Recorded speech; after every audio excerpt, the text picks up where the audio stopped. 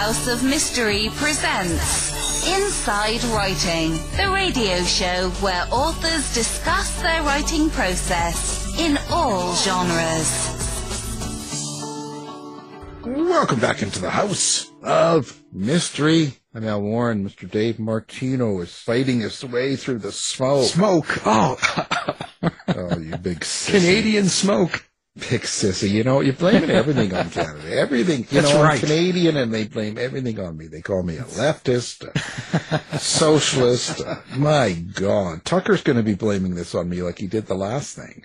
It's all your fault, Al. Yeah. Tucker All on your fault. Tucker on Twitter is going to be talking about me. That's No, right. He won't. I'm too small for that. Yeah. He's got a shorter time span. So anyway. Well, so after the smoke, we're going to be talking about smoke. No, we're going to be talking about a new book called Death's Pale Flags. We have the author here, and he's going to tell us all sorts of secrets. So Mr. Gary Simonds, thank you for being here. Thank you so very much for having me. Well, so Gary, I have to say, I really noticed that you are really a brain surgeon too, aren't you? Yes, I suppose so. No, this is a medical thriller, and it involves a brain surgeon, but that's also what you did for a living, correct? That is correct. So is writing harder than brain surgery? Well, that's an interesting question. I used to say, or I still say, I think you can basically teach anybody brain surgery if you have enough time. It's more a time investment and a work investment than anything else.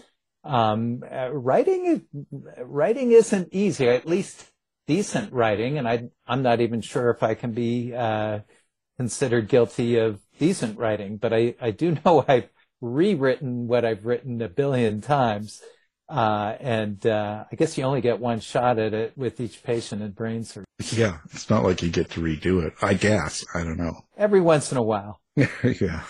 Now, I noticed in your earlier books you were talking about, the range of topics of, burnout and education and ethics, neurosurgery, neuroscience, healthcare, like all these things were in one.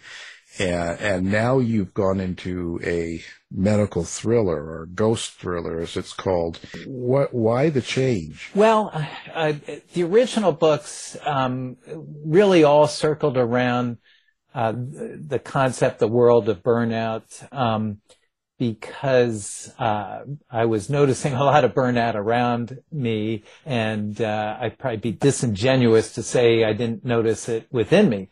But anyway, there's plenty of burnout to be had out in the medical world, and we studied it for quite a while and wrote several books on it.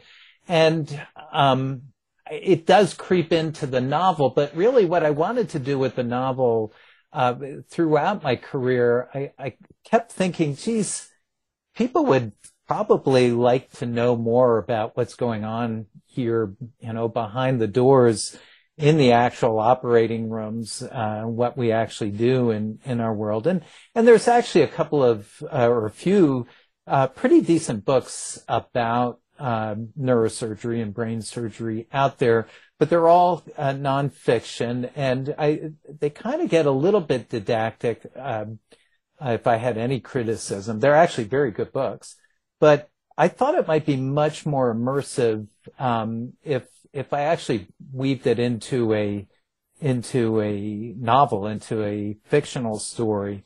I thought it might actually put the reader right there in the operating room, holding the scalpel or the high-speed drill and popping off the skull and seeing what's underneath it. So I think that was what really started to drive me into a fictional work, is really wanting to put the reader right there. And I couldn't escape from my previous burnout theme, so that crept its way in there for sure. Well, what interested you in doing a supernatural or a ghost thriller as opposed to doing maybe like a straight medical thriller?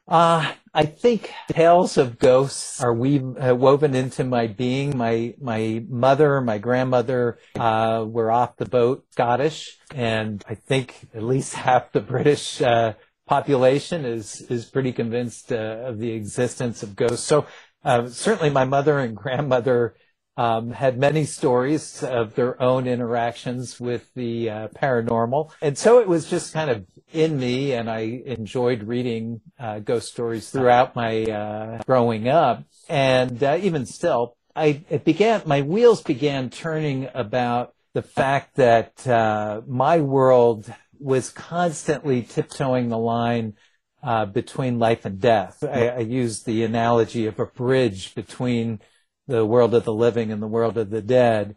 And I thought if anybody is going to be paid a visit by the dead, it might be somebody who's always near that bridge, always tiptoeing that line. And I think certainly my field is one where you're there all the time. And I guess that's how things started to fall into place. And I thought it would be interesting. Neurosurgery is so high-tech, so science-oriented, so kind of matter-of-fact, to kind of weave that together with a much more fantastical story. So did you draw from any experience, or did you have any experiences that would be considered paranormal in an operating room or in a medical setting? Me personally, honestly, no. Other than, you see your share of you witness your share of miracles, you witness your share of, great emotional situations and all. But I'm afraid I never experienced being tapped on the shoulder by the ghost of neurosurgeon's past. Or neurosurgeon's future. Right, that would even be more scary, I think. Yeah, well, see, there you go. Now you got a sequel. There you go. How do you develop a story like this? Like, where do you draw from then? Obviously, the medical part and the surgery part and the person, your character, the brain surgeon, is something you can relate to and you've had experience with. But when you have the situation of seeing ghosts and spirits that you didn't, so where does that come from? Yeah, I think some of it goes back to that Scottish upbringing. I think there were certain stories that I had heard as a child that I may have pulled pieces of into there. I wanted the reader to be able to consider it. I wanted a mystery, if you will, as to whether what the protagonist was experiencing was real or was a figment of his imagination. Was he going insane?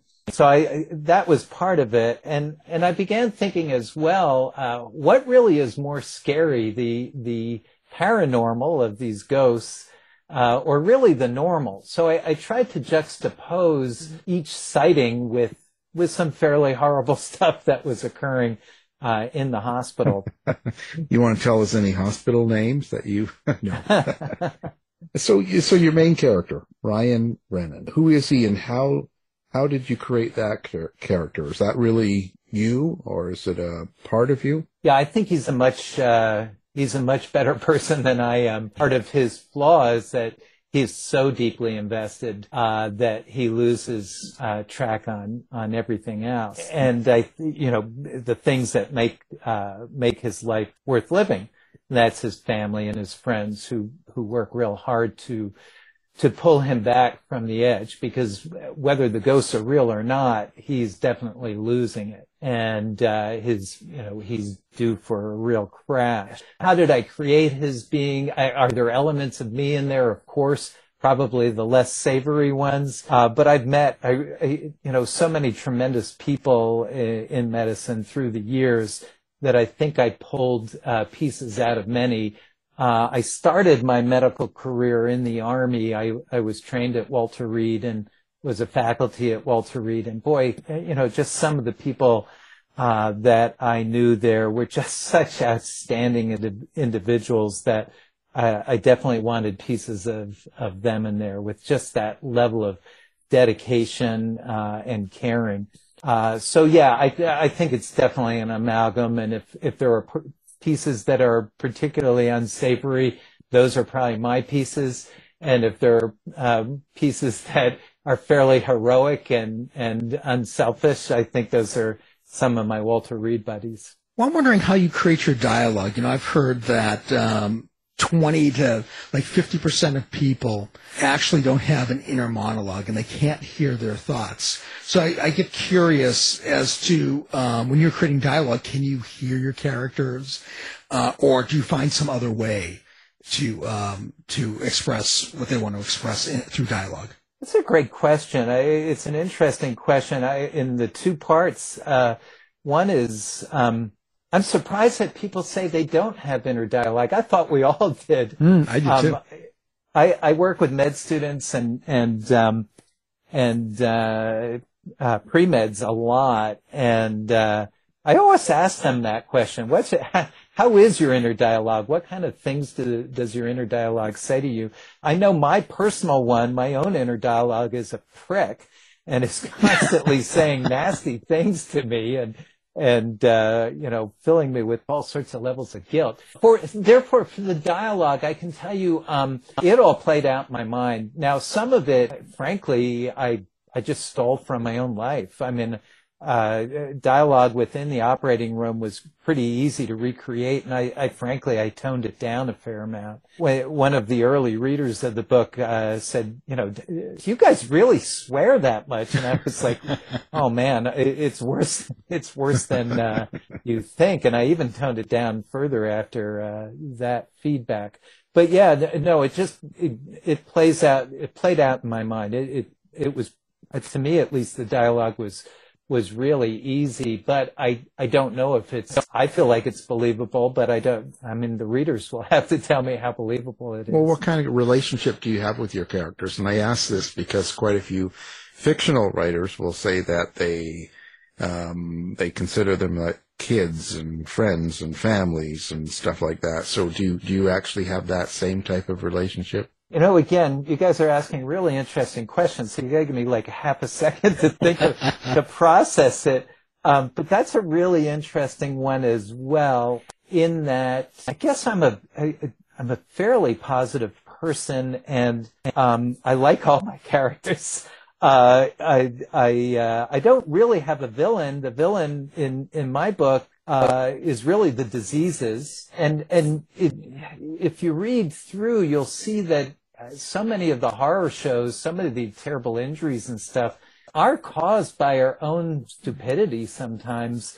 And yet I never tried to make any of the characters unlikable. I think because, throughout my career, it didn't matter where the person came from, what their background was, what their culture was. It was important for me to care about them and like them. And I guess that happened with my characters. But the original book was, 260,000 words long, and I realized I wasn't Stephen King and couldn't get away with a book that long. So I cut it down to 100,000, and several characters, got dropped to the cutting room floor, and that was like knocking off some of my children. I had a witch in there who I really loved, and a former pro football player who I really liked. That was really tough to let them go. In a book like this, it's a thriller, it's a mystery, sort of medical thriller, ghost thriller and all that. Is there a subtext or a point that you hope people get? Like if someone picks up your book, takes it home, reads it, at the end of it, besides the entertainment value of it, and whether it came out organically or if you planned it, is there some sort of a theme? Yeah, there's probably too many themes. I'm a novice at the novel side, and therefore I probably are fixing great hopes to this. And in the end, really what I want is a dialogue with readers. I truly enjoy delving into various subjects, and I would love it if readers contacted me and discuss various entities and various subjects with me. Or I always willing to talk to a reading group or large groups. I don't care about any of the subjects, but some of the things, as I said, first of all, I really wanted to give a peek behind the scenes, so people really understood what was going on in the brain surgery world and what we could accomplish, what we couldn't accomplish, kind of the toll it was taking on everybody. I really wanted to portray the fragility of life, just how darn easy it was for somebody to go, from being a living, viable being to inanimate flesh, and therefore really, get across the sense that we ought to be cherishing what we have in life and the loved ones around us. I had that burnout theme in it, and I wanted people to realize that everybody can burn out. It doesn't just have to be the doctors.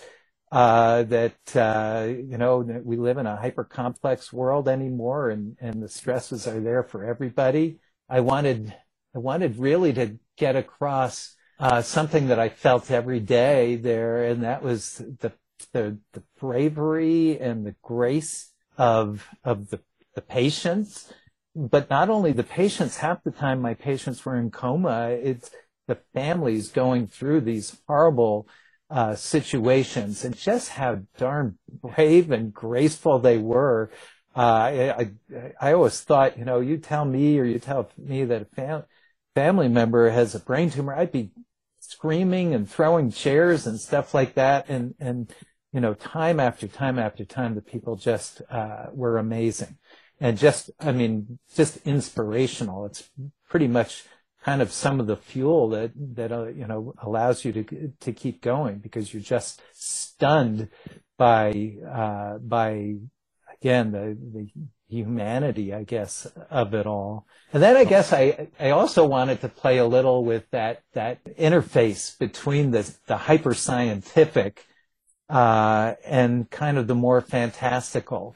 Because one of my favorite sayings of Shakespeare is that there are more things in heaven and earth than are dreamt of in your philosophy, meaning that we're so proud of how much we know and how much we control with science, but we can't even explain human consciousness. We have no idea what happens to us, after death, and so I'm totally open for virtually anything, and I thought it'd be interesting to play with that theme, and therefore bringing the ghosts into it.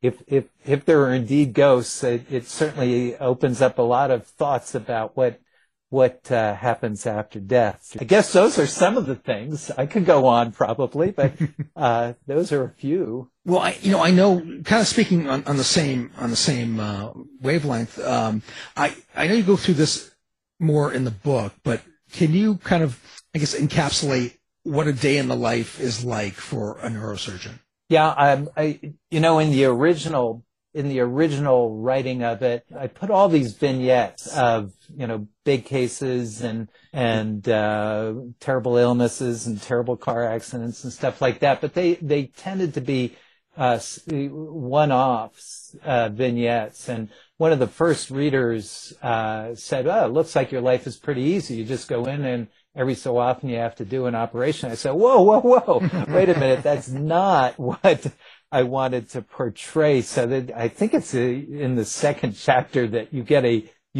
day in the life of a brain surgeon, but it's busy. It's the easiest thing I can tell you. Is it's long, it's busy, it's nothing but multitasking. And people often say, as a brain surgeon, all you have to do, you're just a technician. You just open up the hood, you tinker around a little, and then you go to the links, or you go have a long leisurely lunch. And I'm like, I wish that would be a nice life. But I said, do you really think you don't have to talk to patients? And when you're trying to convince them that you're going to open up their head and operate on it? No, we spend a huge amount of time talking to patients. So anyway, it begins by running into the hospital early in the morning. It's usually, very early in the morning, dark.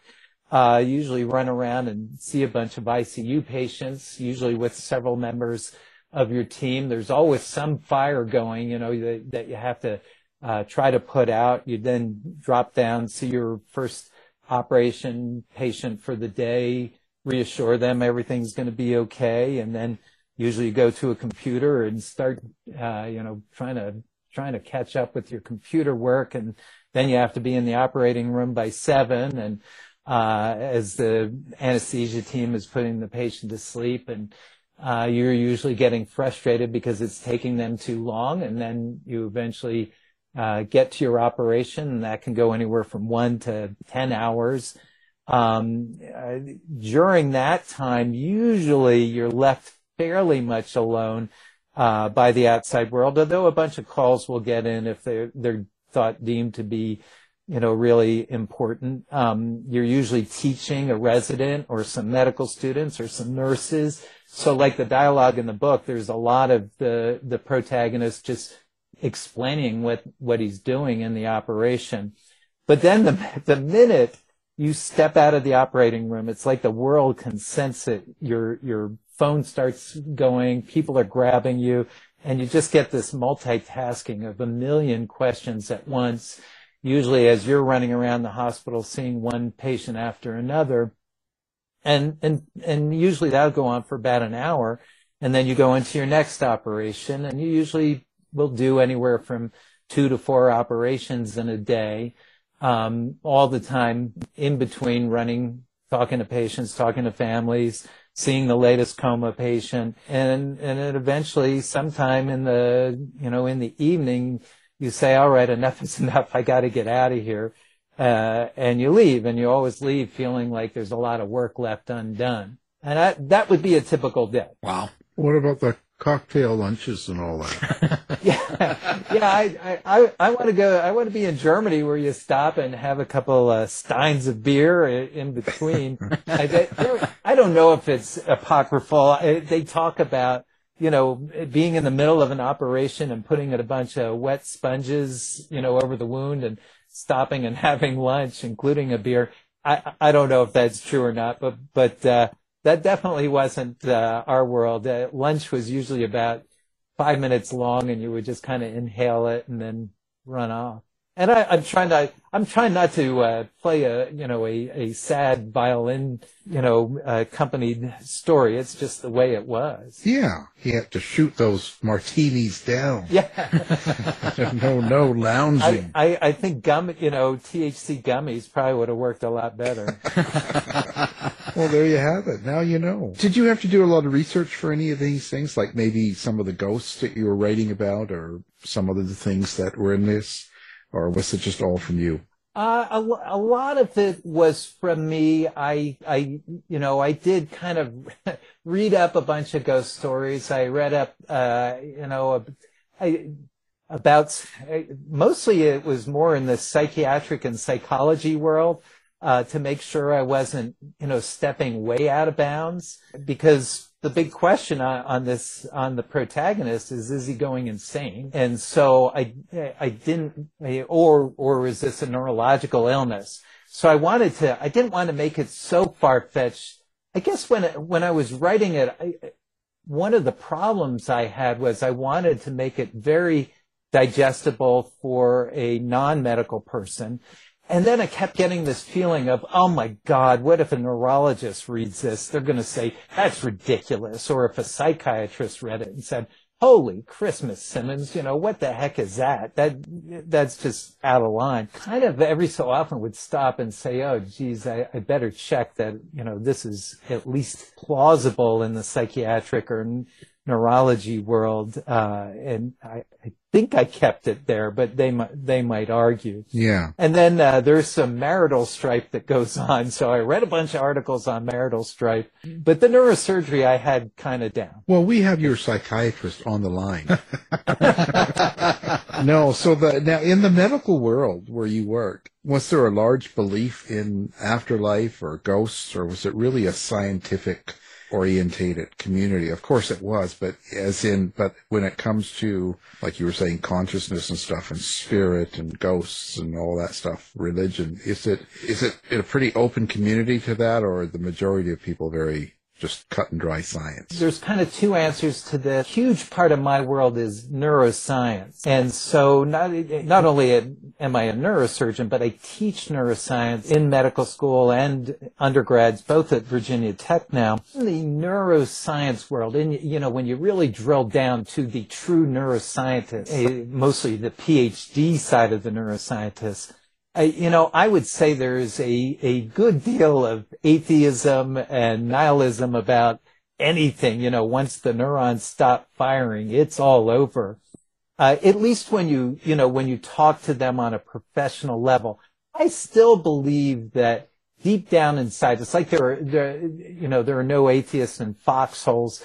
I think deep down inside, there's probably at least a lot of dualists who want to believe, even if they're saying to themselves, yeah, it's all neurons, it's all neurotransmitters, it's all neuroconnectivity. I would imagine there's still quite a lot of people who are like, yeah, but I personally have a soul. I personally have a being aside from my brain. Once you get into the MD or DO side, the doctor side, I think you have a fair cross section of beliefs there. I don't think they are as hard science as you might think. Well, there's always that hope, right? Yeah. In essence, you don't really want it to be over. Yeah, I don't want it all to be bleak nothingness. And it's common now for people to say, oh, there is an afterlife. It's our energy goes into a greater energy of the universe. And I'm like, screw that. No, I still want myself. Yeah, that's not good enough. Yeah. I can't have martinis like that. No. Come up with something else, will you? This is a very important book to you and stuff. And I imagine, so when you go through the process of writing this book, and now that it's published and out and it's all finished, what changes do you think has happened to you in the process of writing this book? Oh, my wife would tell you that I needed to do it, that it's some sort of, I don't know, exorcism of a lot of demons that got stored up there. And maybe that's why it went to 260,000 at some point. A lot of stuff had to come out. I don't know. I don't know if it's the book or it's, I retired from neurosurgery. That's a story into itself, in that I had a neurological disease myself, ironically, back, I don't know, my late 30s, but it left some residua that started getting worse. And when I started getting double vision during surgery, I said, well, that may be time to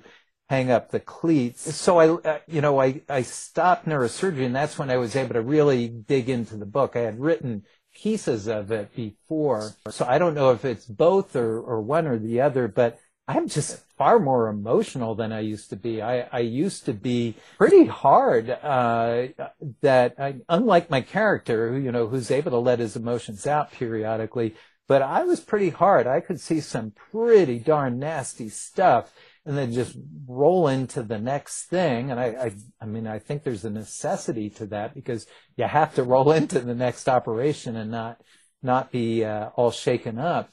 But it's interesting. I'm much more easily touched now by humanity, by things. I'll find myself crying to a commercial, for God's sake, sometimes. So there's definitely been that transition. I think I feel lighter. I'm less intense. Sometimes my kids, my three kids, say they don't recognize me. So there's definitely been a transition. I'm sure the book definitely helped with that. So it took the nasty bitch out of you.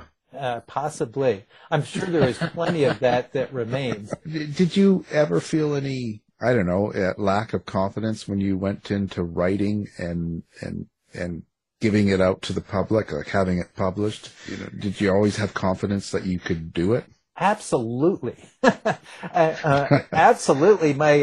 There's an interesting phenomena, again, a parallel, but most people who who interface with neurosurgeons think that we're a bunch of egotists. They think that, our egos are titanic. And I would argue that you do, this is in the book too, I think. But anyway, I would argue that you need some level of ego to go in and do brain surgery and expect it to come out okay. But man, our egos get beaten to shreds, in our specialty, at least, because we have a lot of bad outcomes. The brain, the spinal cord are not very forgiving. And so they are, a lot of times they're injured beyond repair, and we're just trying to save them. But, we also inflict some damage. As a matter of fact, it's in the book, but you guys with the mysteries, and I know with your own books, there, Alan, you've looked at serial killers, but I consider us serial killers as well. It's true. I read an interesting article in the New Yorker many years ago called Accidental Killers. And it's about people who accidentally killed people, usually with a car accident or something. But, they weren't drinking. There was no guilt or anything involved. But they were wrecked by it. But we in my business, we do kill people. We maim people, while trying obviously our best, to do their best for them. So our egos get beaten, and I would not call us egotists. I would say our egos were always in need of repair. So going into writing, writing nonfiction, I could pretty much stick with nonfiction, and so, we're just really making points there. And I've read plenty of poorly written nonfiction books that I was less worried.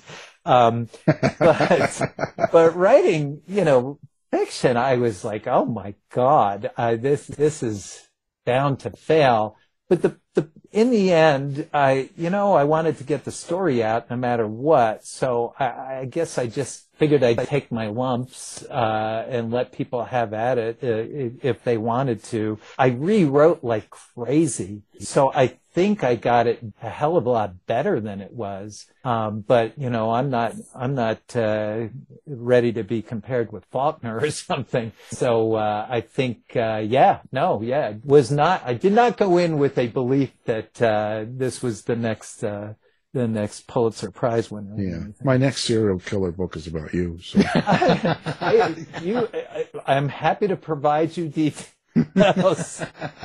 Well, I'm wondering, why do you think there's such a perception of neurosurgeons and egotism? Is it from movies or? I think the movies certainly help, but I think, again, it's part of the reason why I wrote the book. I wanted to pull back the veil a little bit. I think nobody knows what goes on in there. We all know that the brain, is a big deal, and therefore, we get immediately associated with rocket scientists, right? And particle physicists and stuff.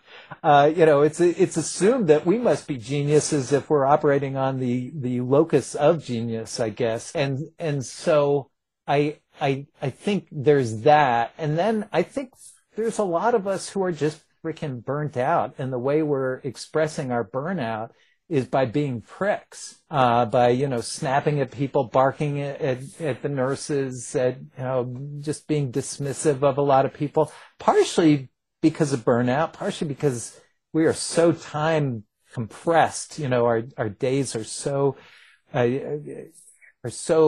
compressed by so many different demands being put on us that we are curt, we are quick, we aren't making a lot of relationships. We're just quickly running through various areas and barking out orders.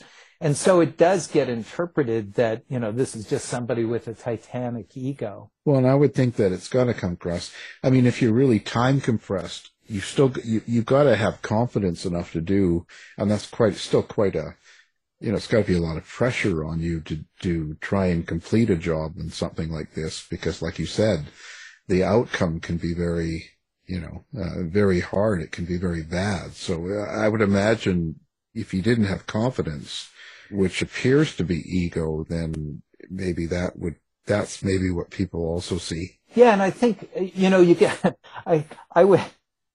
so many of this darn stuff you'd bring home too. But part of what was going on is you were being asked for a decision every few minutes, sometimes every few seconds. And these decisions, they had real life impact on each of these patients that they were being made for. But the residents would run up to you and say, Mr. Jones just did this. And you would just say, okay, do that.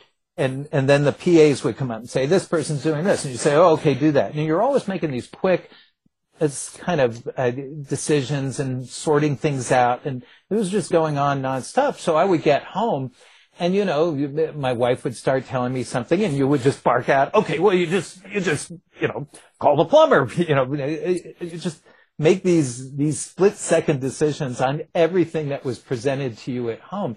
And for anybody, when I did all my studying on relations, because I didn't understand this until I did, I've been told that when your spouse wants to tell you about their day, they're not really looking for you to give decisions and commands immediately. Sometimes they just want you to listen. That's something I guess I never really understood. That was funny. The other thing that my wife would always tell me is we'd be at the dinner table and, you're taught in neurosurgery never to look away from the wound. And again, this probably feeds into the whole thing, but so what you do is you ask for your next instrument. You say, give me a Roten 9. And you would reach your hand out and it would be put into your hand.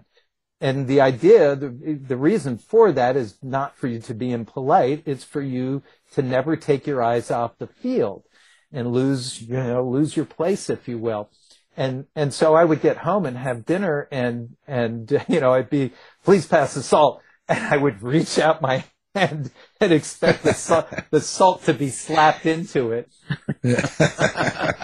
Knife, fork, exactly. So all these things I think probably fed into that. So what's your intention here now? Do you plan on writing a series like this or following through and keeping the same Ryan character or not? There's a whole nother novel and a half sitting there on the cutting room floor with witches and pro football players. So I may use that. We'll see where that goes. Maybe I'll see what the response is. I actually have a YA novel that's written, but it's in about the 10th read right now. I had Originally, my plan was I have 3 boys, and I am a little frightened of the future of the world, of what's happening with males in the world, because women are kind of kicking our butts scholastically. And, you look in my neuroscience classes and it's 80% women, and there's nothing wrong with that. I salute it and all. But I worry about idle men. Idle men are dangerous. And so in this grand, I'm going to save the world, I thought, maybe I should write, really engrossing, YA novels that hopefully would attract boys to read. So, it's a sports novel with a lot of sports and some cars and, a little dabble of romance, but more sports. And that one's almost done. And I was, each one was kind of going to be based around one of my sons. So I've got those, and then I've got a post-apocalyptic type novel I've got a few chapters into that's kind of politically oriented. So, we'll see what I do with that one. So I don't know. Long story short, I don't know. Definitely we'll finish up the YA novel next and then go from there. Yeah, your YA is pretty popular, and, politics, is dangerous, but it's popular. Yeah, I found out on Twitter how dangerous it is. Yeah, you have to be careful. I mean, it's a strange world now, and, it's just, you just have to be really careful, because especially trying to put a product out or sell a book or something like that, you say the wrong thing about the wrong person, and all of a sudden you're in the book bin. Yeah, I know. And I'm afraid it was easy to get sucked into some of the other, I started putting things in about the book and maybe one person looked at it. And if I mentioned something political, 1,000 people did, and they're all yelling at me. So, any attention, good advertising or something? I don't know. Yeah, in a sense it is, because I'll do that and get myself into trouble once in a while, but it's sort of a good thing, because a lot of people are brought to your attention, so to speak. I don't think it's a bad thing. And frankly, I think the U.S. and a lot of the world just has to get over this whole thing. You like who you like and you don't like who you like. It's craziness. Someone say, if anybody mentions Trump one way or the other, you've got this backlash, and it's kind of like, well, it's crazy. Why can't you just like and dislike what you like and dislike? Yeah, I mean, go back to the old, can't we all just get along? I mean, yeah. I don't get it. Yeah. It really, it's frightening, actually, just at how we're at each other's throats right now. Hopefully we can de-escalate it at some point here. Right now, it's easy to blame, you guys, the Canadians. You're trying to smoke us out. No, that's that's why we're doing it. We're taking away the attention from drag queens reading in the library and Donald Trump and indictments and all the other stuff. So we're blowing smoke your way, and then you'll turn around and you'll forget everything. Well, you're literally blowing the smoke, and so we appreciate it. I did want to make one other point for you, though. Seeing you guys are, your main focus is mystery, right? Yes and no. I mean, I think that originally it was, but then, over the years we've branched out so many ways now. Well, I was just thinking, though, that you think of almost every detective character in mystery novels, and I would argue that they're all burned out.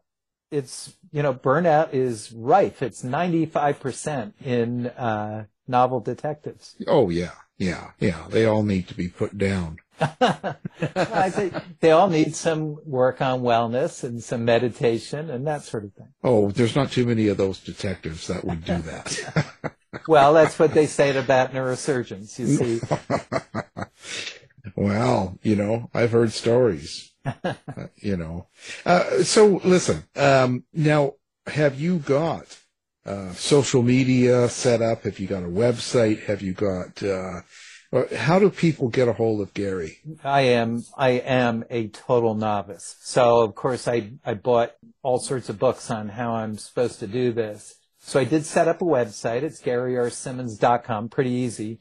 Simonds, no two M's, and there is a D in there. It's kind of spelled like Simonds, Gary R. Simonds, but GaryRSimonds.com, and it's got the fundamentals. I kind of built it myself, and that will become very evident. But it does have ways to get in touch with me, which to me is the most important thing. I really want out of this book. I would love it if people read it. I don't need to become rich from it, but I would like people to read it for sure. And what I really want them to do is think about some of the issues raised and have at it with me, if they disagree or agree, and have discussions about it. And I would discuss it with, any size group. But I also did all the other things I'm supposed to do. I did get on Twitter and then got neck deep. No, probably nose deep in politics. I do have the Facebook thing. I don't quite understand the author's side of Facebook. I have an author's page there, but I don't really know how to use that. I have the Amazon and the multiple other, book related places where I do have my pages. So I'm trying to figure out how to use all the main desire is just to connect with Well, people. we'll get you on TikTok here. How's that? I am on TikTok, and I started making videos because one of the hats I wear is I'm advising people advising pre-meds on how to get into medical school. So I started making little TikTok videos of that. So I'm even on TikTok. That's exciting. I keep telling my students I'm jiggy with it, and they don't seem to understand. They don't know what that is. That's 30 years old. Give me like I have two heads. Of course, now we're going to have all that up on the website, and everything will be good so people can find it with one click, and they don't have to worry about the spelling. You know, what can I say? That's amazing. Well, how was pandemic for you? How was this writing during the pandemic? I would imagine you had to write over some of that time to get this book out. Yes, I love the pandemic. I wish we had more of them. Every minute of it was a dream come true. No, we had the pandemic hit just after I retired from clinical neurosurgery, you know, from doing the operations. Like I said, I keep teaching, but, and we moved from Roanoke, Virginia, where Virginia Tech and all that is.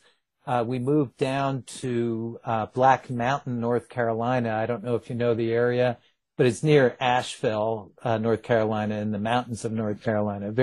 Just a gorgeous place. And we loved the town, and we became regulars in a couple of the bars, because they have a lot of good, music here. It's just a great place for music. And I play the banjo and the guitar, and I'm going to learn the bagpipes soon if they keep using the leaf blowers around me. So we were really getting into the town, and we could walk in the town and all that sort of thing. And then COVID hit. And so all that stuff got shut down, which actually made it easier to write. So I had to finish up my third burnout book, a nonfiction book. So I spent some of the time doing that.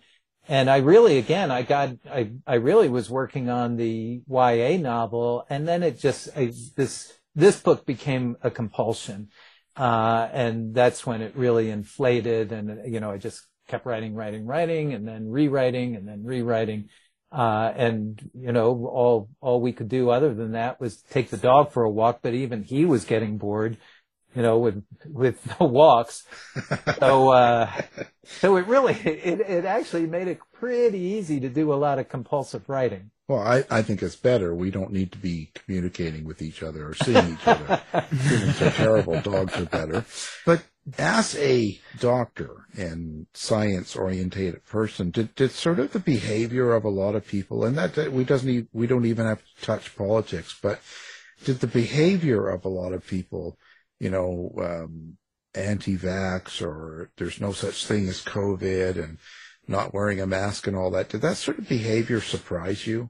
Yeah, I mean, yes, in a word. Disappoint might be more, disgust might even be another term for it. But I at least got to see the flip side. You know, I certainly have just a million friends in the medical world. I actually volunteered to go back at a couple of places. But funnily enough, they didn't want a surgeon who was seeing double, going back to surgery. But there was, you know, there was a lot of dedication, a lot of, bravery, because it was brave for people at that point. When it started, we had no idea. We had no idea if we were going to end up dead. And in my world, in my, you know, communicate on our emails, a couple of people that we knew well died of COVID. And so, you know, the initial thought was, we just had no idea how much you were wading into harm's way, by going into the hospital every day. Yet everybody did it, and they did it, you know, without, much pushback. So I got to see that side a lot. And then, you know, the fact that they came up with a vaccine in a year just blew me away. You know, again, talk about heroic efforts. I just was stunned, because I was telling my non-medical friends, yeah, I mean, it's going to be years. It's going to be years before we have anything, because that's the way it used to work. So there were huge positives. And then when we kind of got these waves of, you know, deniers of this and that, it was very disappointing. I think the messaging left a lot to be desired, both on, the political level, but really the CDC and all, it seemed to lack, quite a bit. And part of it was an admission of, hey, we don't know everything. This is brand new, guys. We don't know everything. We're not going to know everything right away. We are going to make wrong assumptions.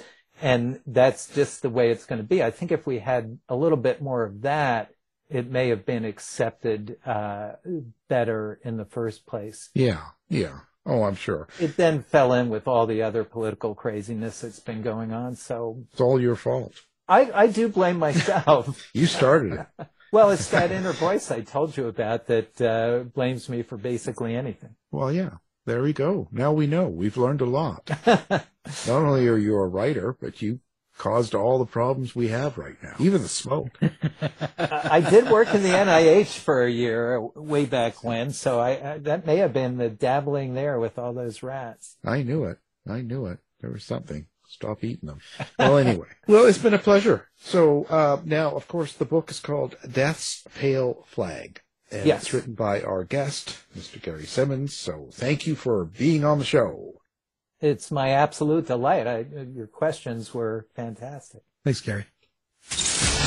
You've been listening to the House of Mystery radio show. To find out more about our guests, hosts, or show, go to www.houseofmystery.com. Show's over for now. Was it as good for you as it was for me? Well, good night. This has been a production of Something Weird Media. I'll be back.